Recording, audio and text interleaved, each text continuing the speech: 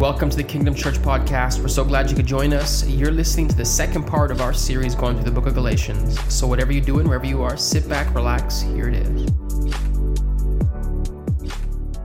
We're in a series we started last week going through the book of Galatians. And I said I'm going to try my very best to read every single verse in this book. And the church said, amen.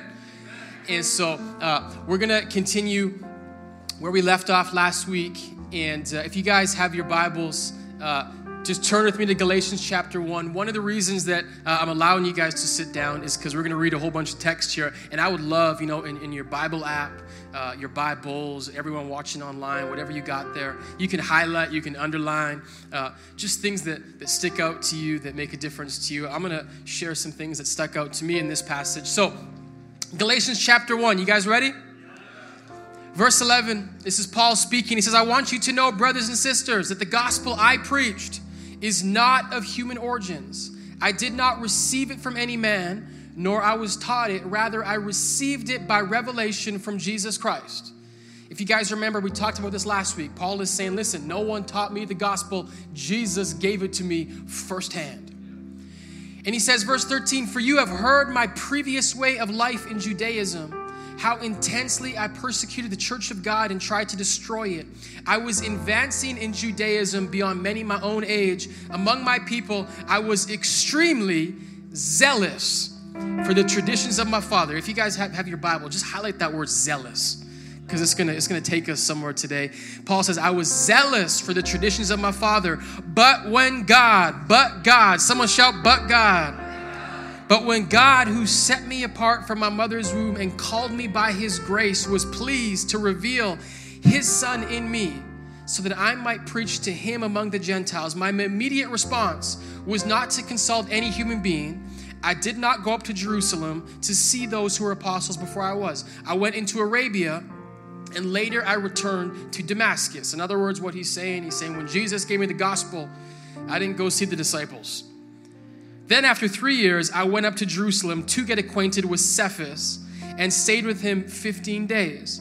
I saw none of the other apostles, only James, the Lord's brother. I assure you before God that what I'm writing is no lie. Paul really wants you to know Jesus was the one who taught me all this. It was no one else. Then he says, I went to Syria and to Sicily.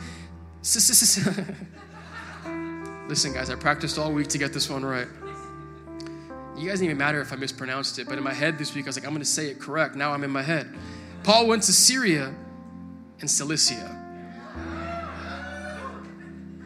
That was at least 2 hours of work on that one.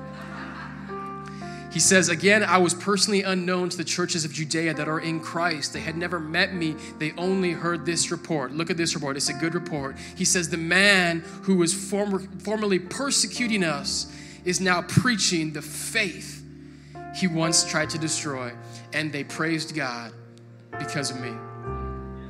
I want to call our message this morning, A New Zeal.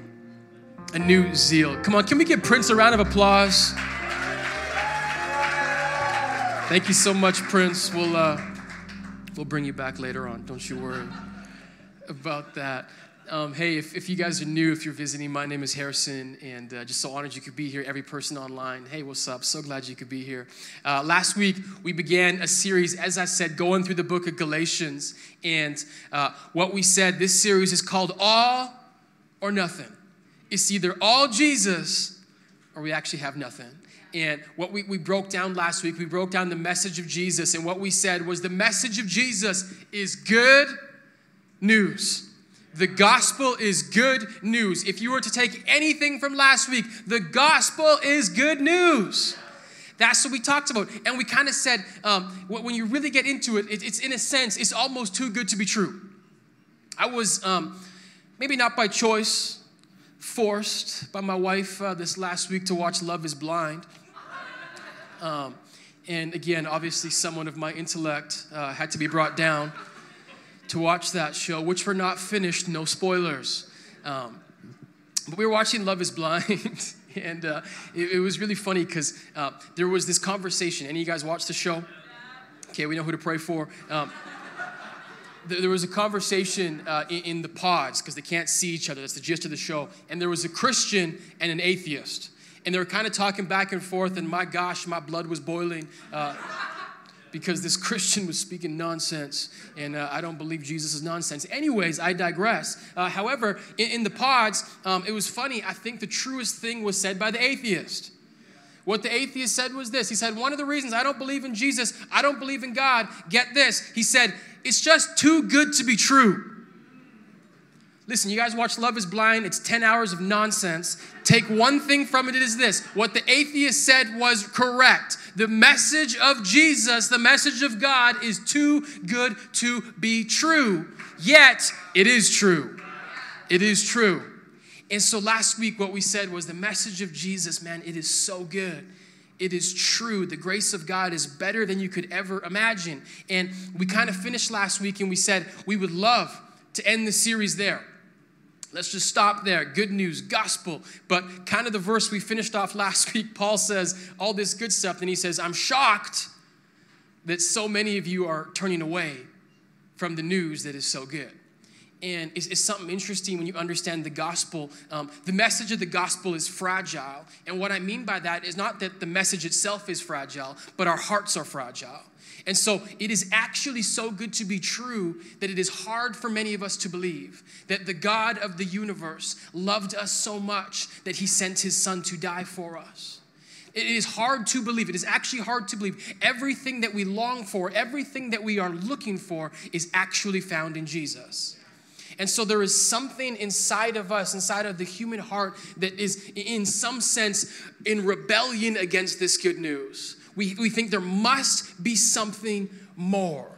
And if there is not something more, many times what it is that there is something else that is competing for our heart's affection, competing for our attention. And so a lot of what we're going to do in the rest of this series is look at how Paul really gives us the tools to keep the good news good, to fight against those things in our heart that pull us away. And there's a lot of, theological stuff we're going to get to. What I want to talk about this morning is I want to talk about a thing that I think has the ability to change our life, but it also has the ability to pull us away from God.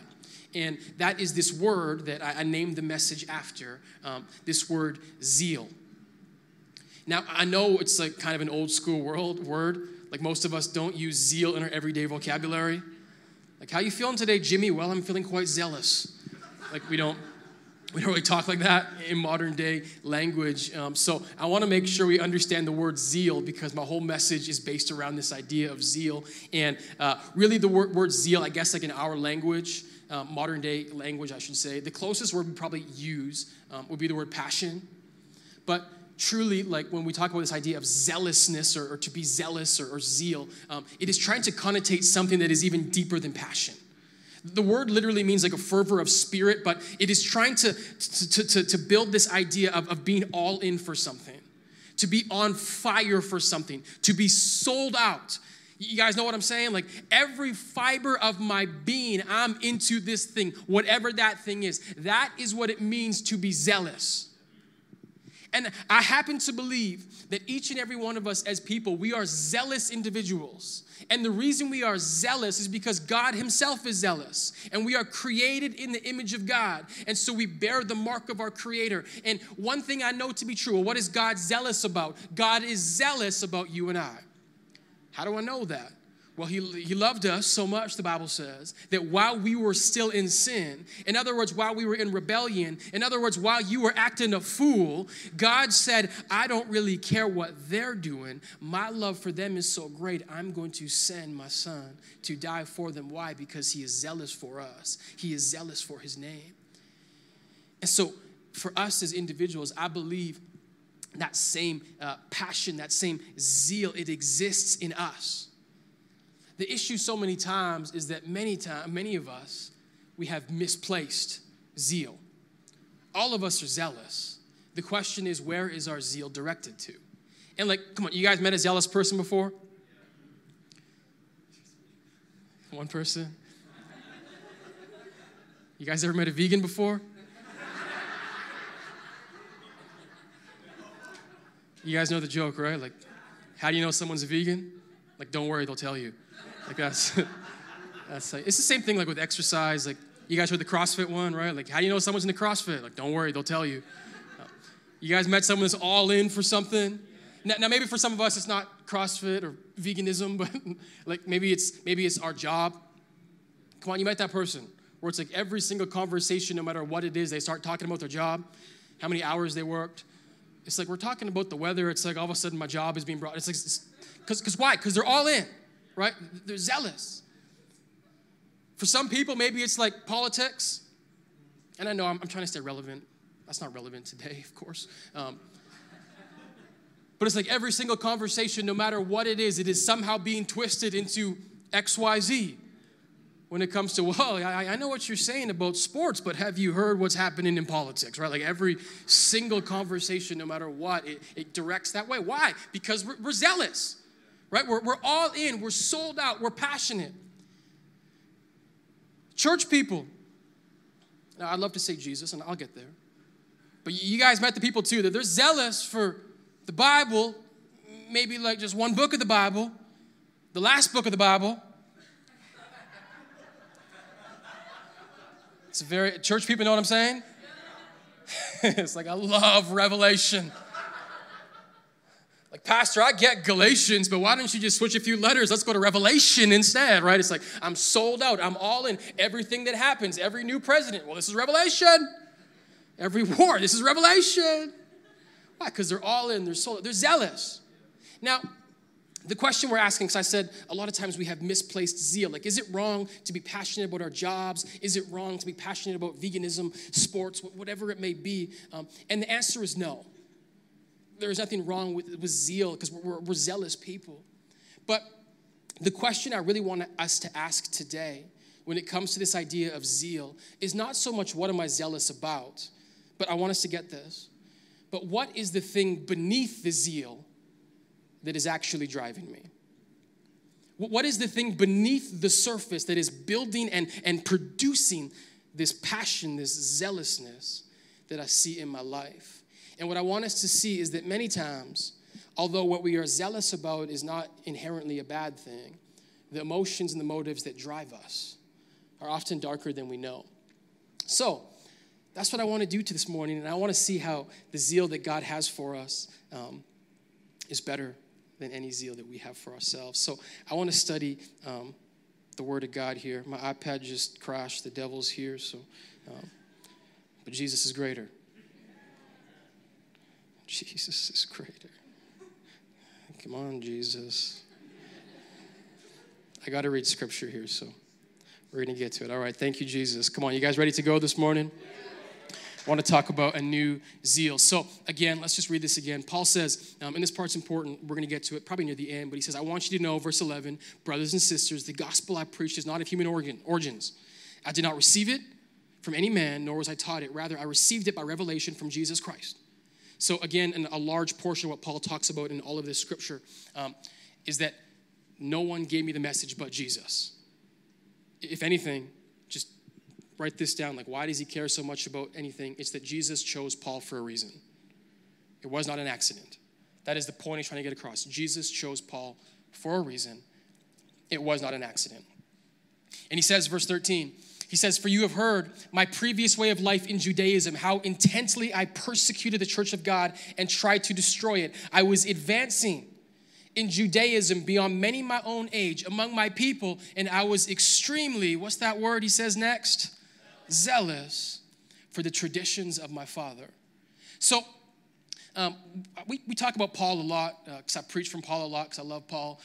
So can I give you guys a little bit of Paul's story, like a little more in depth so we can understand who Paul is? He tells us here really kind of the big things, and the book of Acts and his other letters kind of all put it together.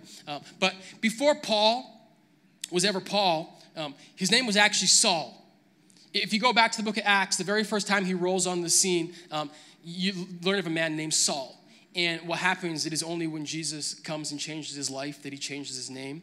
When you read scriptures, you'll see it a lot. When God comes in and changes people's lives, he gives them a new name.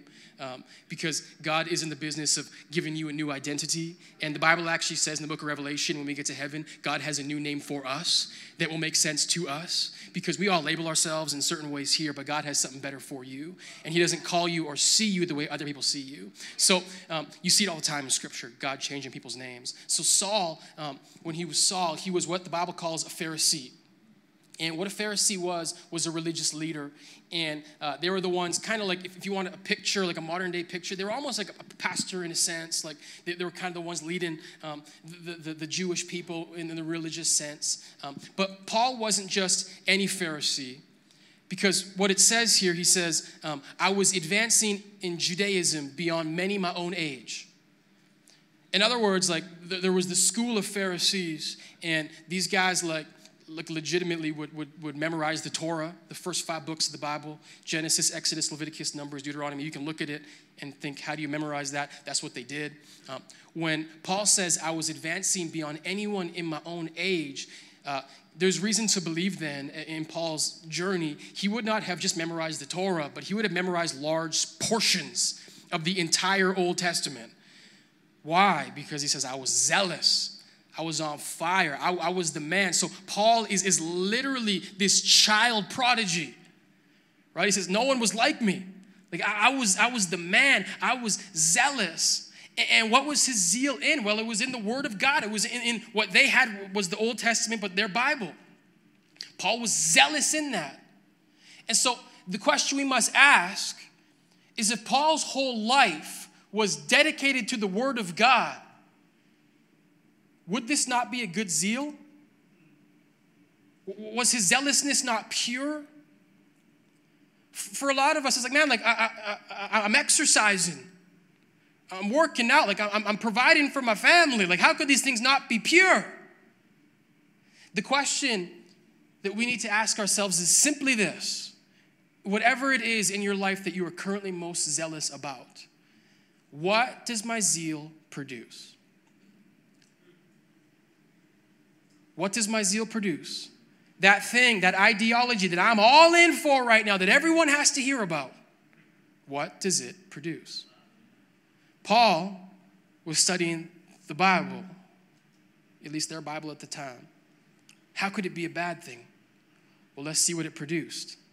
He says, again, in a verse earlier, he says, you've heard of my previous way of life in Judaism, how intensely I persecuted the church of God and tried to destroy it. You see, Paul was a man devoted to God, but he ended up somehow hunting down and destroying the people of God. How and why did his zeal produce that? Because as I said earlier, what we need to understand is that many times our outer zeal is masking an inner darkness. It is masking something that we would rather not talk about, rather not dig into. But the truth is, what it produces is proof of the fruit that is actually driving us. So the question is, what was actually driving Paul? What was actually driving Paul? Well, when you look at it, and I want us to imagine for a moment Paul's entire life when he was Saul. He's studying scripture, memorizing the Bible. He becomes a Pharisee. Later on, we're going to read at Philippians. He says, man, I was a Jew of the Jews. I was the man. And so if you understand his life, what drove him, this zealousness, what was beneath the zealousness, I can probably put 2 and 2 together. And I would say the main thing that probably drove Paul was this idea of power, this idea of pride. Well, the more I study, the more people praise me. The more I understand scripture, the better everyone thinks I am. The closer to God they think I am. The higher I am in the Pharisaical ranks, the more power I have. And so he masks this zeal by saying, I'm just devoted to the Word of God. But what he did not realize was there was something darker that was creeping inside of him. And we know this because when Christianity came on the scene, Paul was fine to persecute And we don't know if he actually killed anyone for sure, but he was at least in the presence of Christians that were killed. And he was okay with it. Why? Because what happens, and I think what happened for them and what happened for many of the religious leaders in their time, is that when Jesus rolled up on the scene, he essentially said to all these guys, hey, you don't know as much as you think you know. And the thing that you've been studying about is here in the flesh, yet you missed him. He says, I'm greater than the temple. I'm greater than the law. I'm greater than the prophets. And the people are like, whoa, hold on. That's all we know. And if Jesus is trying to say that he's greater than that, where does that leave me? And there's this power pull.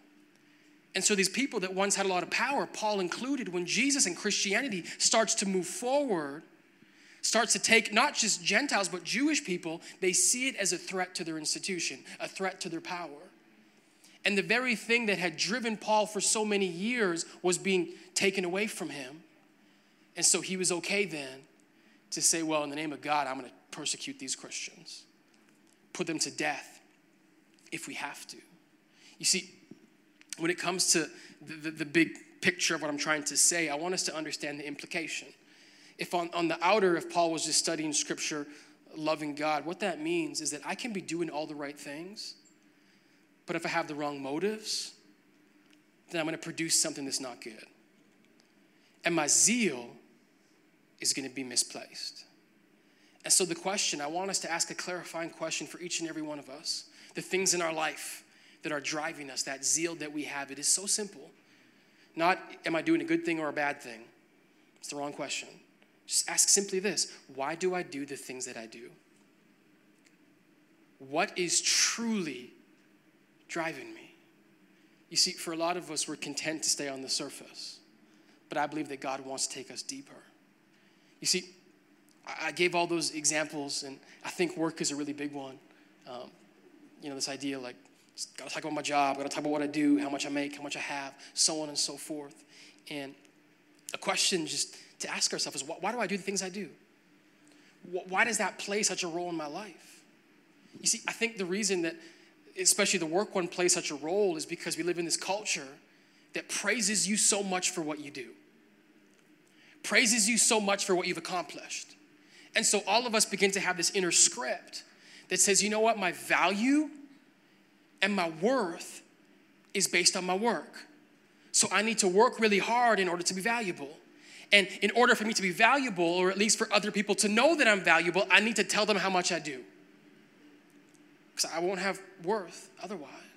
You see, what I want us to understand, and this is clarifying, and it's kind of scary, but beneath every passion, a dark side is there.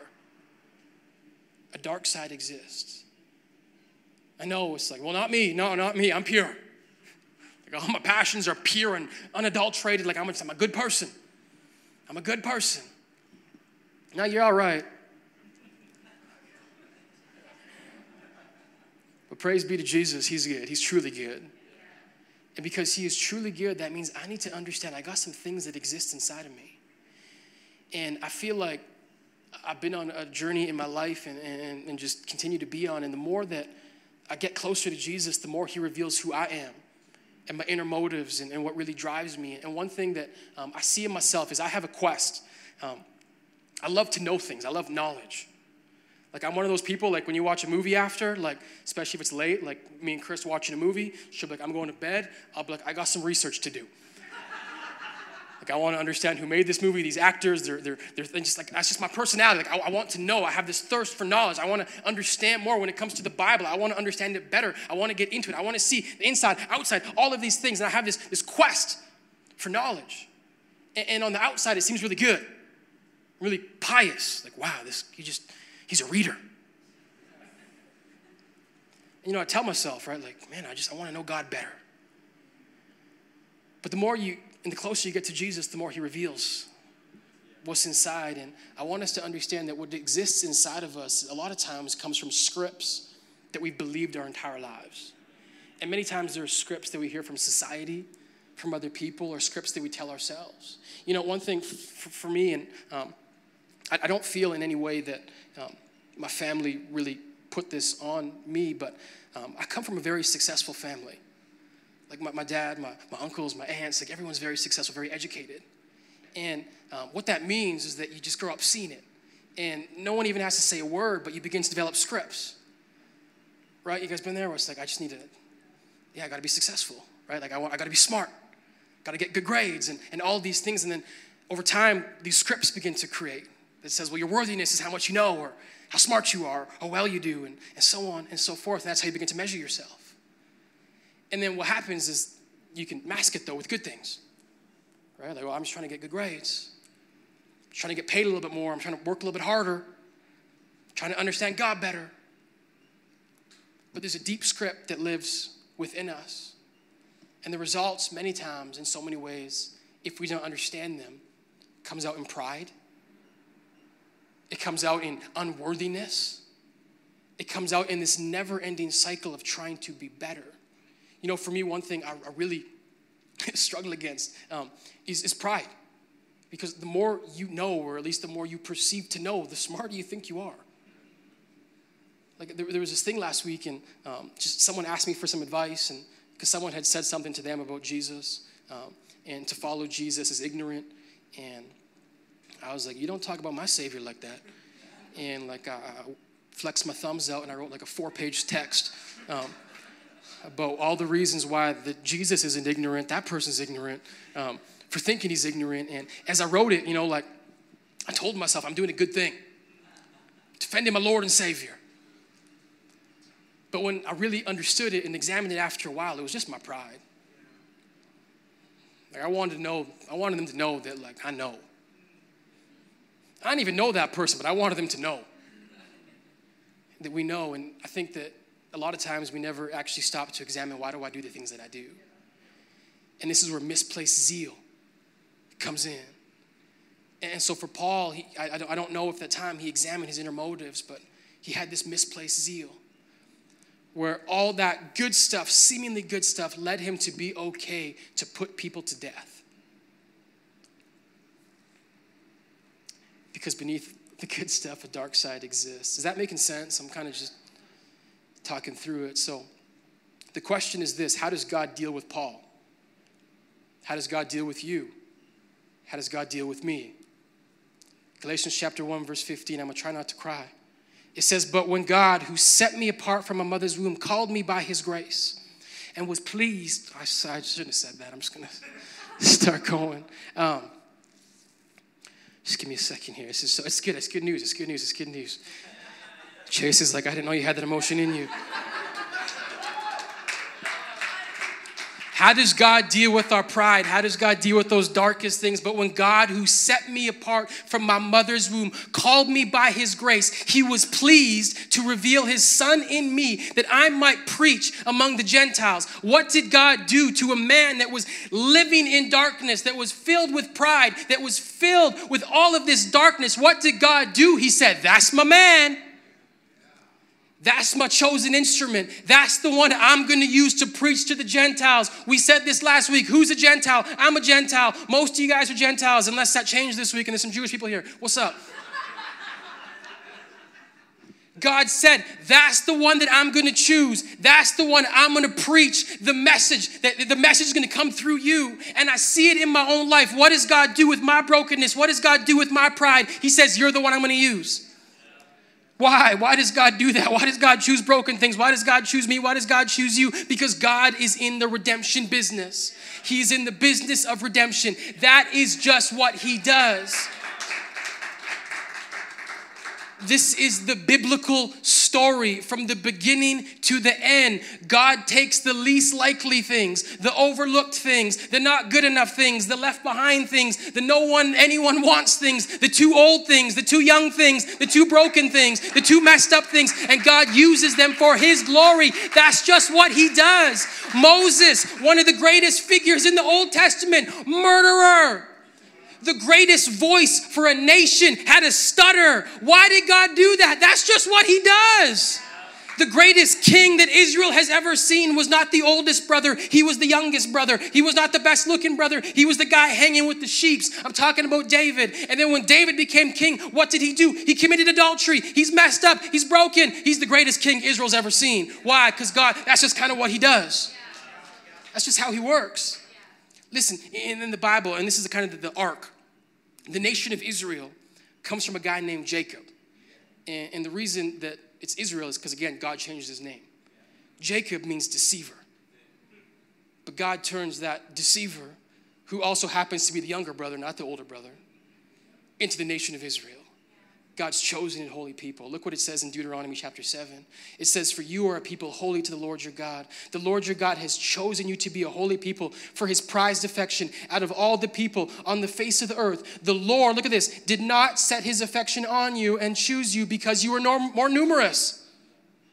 For you are the fewest. But because the Lord loved you and kept his oath that he swore to your fathers. Listen, God didn't choose you because you were the best. He didn't choose you because you were the most moral, because you acted the right. In fact, you were the least. You were the most broken. You were the most messed up. That's just what God does. God was in the redemption business. He's in the redemption business. And that story doesn't stop. I said beginning to end. And if you feel like today, man, my story's over. I'm too far gone. I'm too messed up. No, you're just exactly what Jesus is looking for. But on the other end of the spectrum, God also wants to take the people that think they have it all together. And the people that have it all together are the most messed up. They just don't see it. Look what Paul says, reflecting on his life. This is Philippians chapter 3. He says, if anyone else thinks they have reason to put confidence in the flesh, meaning in themselves, he's like, it was me. He's like, I was circumcised on the 8th day, the people of Israel, the tribe of Benjamin, a Hebrew of a Hebrew, in regards to the law, a Pharisee, as for, shout it out, zeal, persecuting the church, as for righteousness based on the law, faultless. He's like, listen, when it came to what it meant to be a Pharisee, what it meant to be a Jew, what it meant to be a follower of God, no one followed God like me. I was the man. But I love this next part. He says, but yet, whatever were gains for me then, I now consider loss for the sake of Christ. What is more, I consider everything a loss because of the surpassing worth of knowing Christ Jesus my Lord, for whose sake I have lost all things. I consider them garbage. You guys want me to get nasty? The word garbage here is a light translation. Literally what he's talking about is toilet paper that you've used. I told you, the Bible's all good. It's filthy rags. It's filthy rags. The best you could ever do is crap. One time, I'm just going to say it. One time when I first started preaching, I said crap. And then someone was like, hey, you shouldn't say crap when you preach. I just said it 4 times today. But I'm like, hey, if Paul talks about filthy rags in the Bible, like, come on, somebody. If you're offended by that, I'll apologize after. So, the very best I could do is nothing compared to what Jesus wants to do. And the beauty is the very worst thing you do is not far enough away from the grace of God to be redeemed. And God wants to take the broken things and use them for glory. I was with a group of pastors this week, and one of them said something I thought it was so profound. He said, you know, the more qualified I realize I am to be a pastor, he says, the less qualified I feel. Because he said, the very things that qualify me disqualify me. It's my brokenness. Because when I understand who God is, I understand who I am. And that makes me feel like, oh my gosh, like I'm kind of junk, but then I'm affirmed because of the grace of Jesus. And the beauty of Jesus is that everything, I want you to understand this, all of that zeal that we have in each and every one of us, whatever your thing is, that thing you're zealous about. Listen, a lot of us, we pray like, you know, God, just get rid of stuff in me. Just get rid of stuff in me. Get rid of stuff in me. Listen, there's some stuff that God wants to get rid of, but the majority of what God wants to do in your life is not rid, but redeem. And so God wants to take those things, Listen, God wants to take those things you once used for your glory, and he wants to use them for his glory. And what that means, when I understand my life, I think, oh, I'm messed up, I'm broken. But maybe that's what Jesus called me. Maybe that's why he chose me. Look at how it happens. Again, I'm going to just skip through the stuff.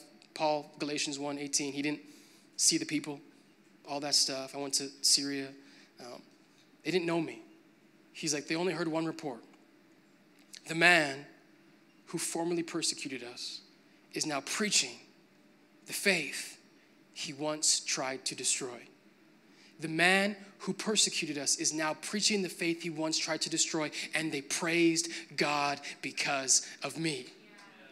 Listen, there's a reason that God wants to use broken, messed up, imperfect people. Number one, because we're all broken, messed up, imperfect. But number two, what if the very things that, if are not redeemed, will probably destroy you? But what if when we lay them down, surrender them to Christ, those very things, those characteristics that one bogged you down, what if God wants to use that for his glory? Can I tell you something? I told you guys I'm kind of prideful, kind of arrogant. But what happens when God redeems it is that pride and arrogance turn into confidence and humbleness. But I also know that we started this church, I was 24, well, I was just turned 25, but 24 years old. I'm going to be real. It takes kind of a cocky, arrogant person to think they can start a church at 24 years old. And I didn't know what I didn't know. But what I found out, number one, is that God humbled me very quickly. But he needed someone that at least has some confidence to respond to the call. And he wants to redeem it. So listen, that stuff in your life, I'm not saying you need to get rid of it. But what if God just wants to redeem it?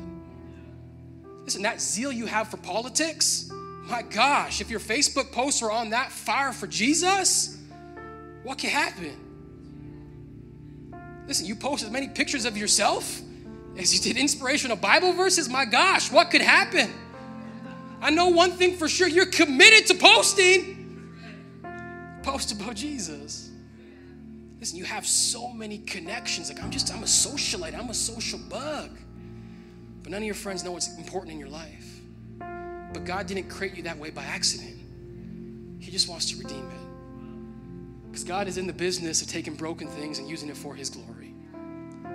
That's what I want to understand about this message. Not how do I get rid of my zeal? No. How do I get God to redeem it and give me a new zeal, a better zeal? How can God take the brokenness in my life and use it for his glory? Can we stand for a second, church? You see, I think that the reason that God uses broken people is so that we can know the gospel is true. That it is only Jesus. It is only Jesus. It is only Jesus. It is only Jesus. And so your brokenness, guess what? There's only one cure. It's only Jesus. And so can we just close our eyes for a second? If there's someone in the room today and you just feel like, man, I don't know if I've ever really responded to Jesus. Maybe I've never heard the gospel like this, that God wants to use me, God wants to redeem me. If that's you this morning, I just want you to just show me your hand. I would just love to pray for you. You're saying, Harrison, I want to accept Jesus. I want to bring him into my life. If that's you this morning, just show me your hand. I'd love to pray for you. And